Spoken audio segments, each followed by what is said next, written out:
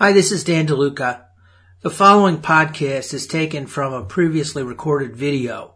If you want to see the video, it's on YouTube. Just do a search for me, Dan DeLuca, or the name of the program that you're listening to. I hope you enjoy it.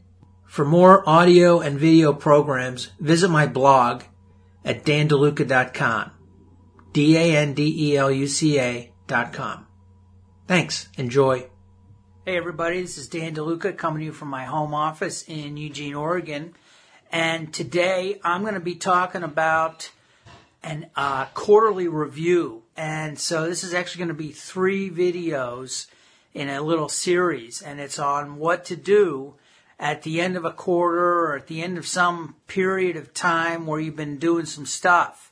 Quarterly review is really good. That gets you in the habit of doing this 4 times a year. You can really see what you're up to, where you've been, where you're going, and make adjustments along the way so that by the end of that year, you get there.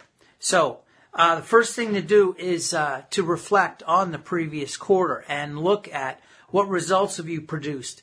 Compare them with the goals that you set for yourself. How did you do? Pull your goals out. You got your goals written down, right?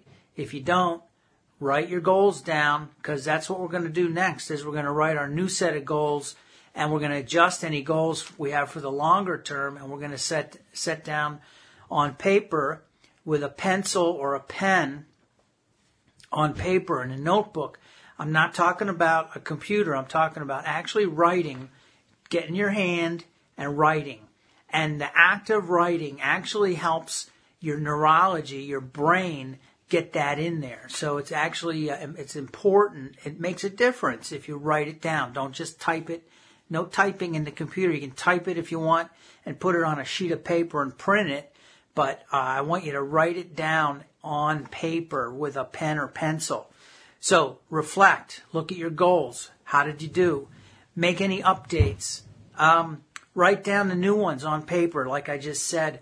And then you want to, consider making goals shorter term than, say, a quarter, maybe weekly, monthly, and then quarterly.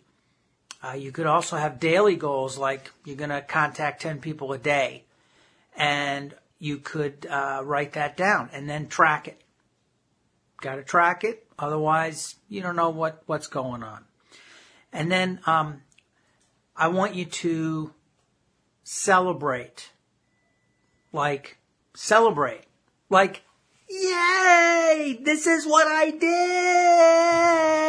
did. All right, that was a little goofy. Okay, part 2 is check your mindset and get yourself maybe a couple books or audios on mindset and start reading them. This is about not just reflecting and setting goals, but this is like the spring cleaning, because right now it is spring. I don't know when you're watching it, but right now it's spring here. So mindset, here's a really good one. If you don't have it, it's The Miracle Morning. I don't know if that's right way up or not. But anyway, it's a great book by Hal Elrod. Read it and start to incorporate some or all of that Miracle Morning stuff. Get your mindset refocused for the next quarter. I want you to evaluate your daily schedule. So here's what I recommend is you get like a weekly schedule or use Google Calendars, which is what I do.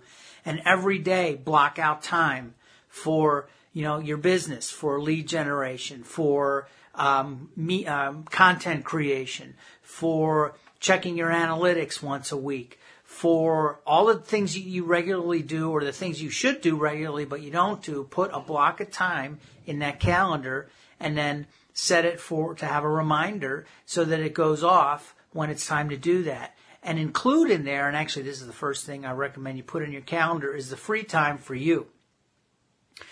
Put in free time for you. Otherwise, you're going to get burned out. Put that in first, and then everything else, work that around it. If you got family stuff you got to do, put that in first. If you're the person making dinner, put that in first. If you're the person walking the dog, put that in first, because dog is man's best friend. They really deserve a walk, and everything else can revolve around that. I'm just being a little bit facetious. I used to have a dog, and That's how that would kind of work. Anyway, create specific time frames for your daily activities and then follow that plan. And then finally, for this episode, stop playing with your social media. Focus on your social media. If you're using social media, great. Again, block out time to do specific social media tasks, whether it's prospecting, promoting, it could be part of the creating your social media content, but block it out and then quit scrolling around and liking every other thing that you see and getting lost in it. Or even better, give yourself 15 minutes in the morning and 15 minutes at night to just mindlessly scroll through Facebook and Twitter and Instagram and all the stuff that you do.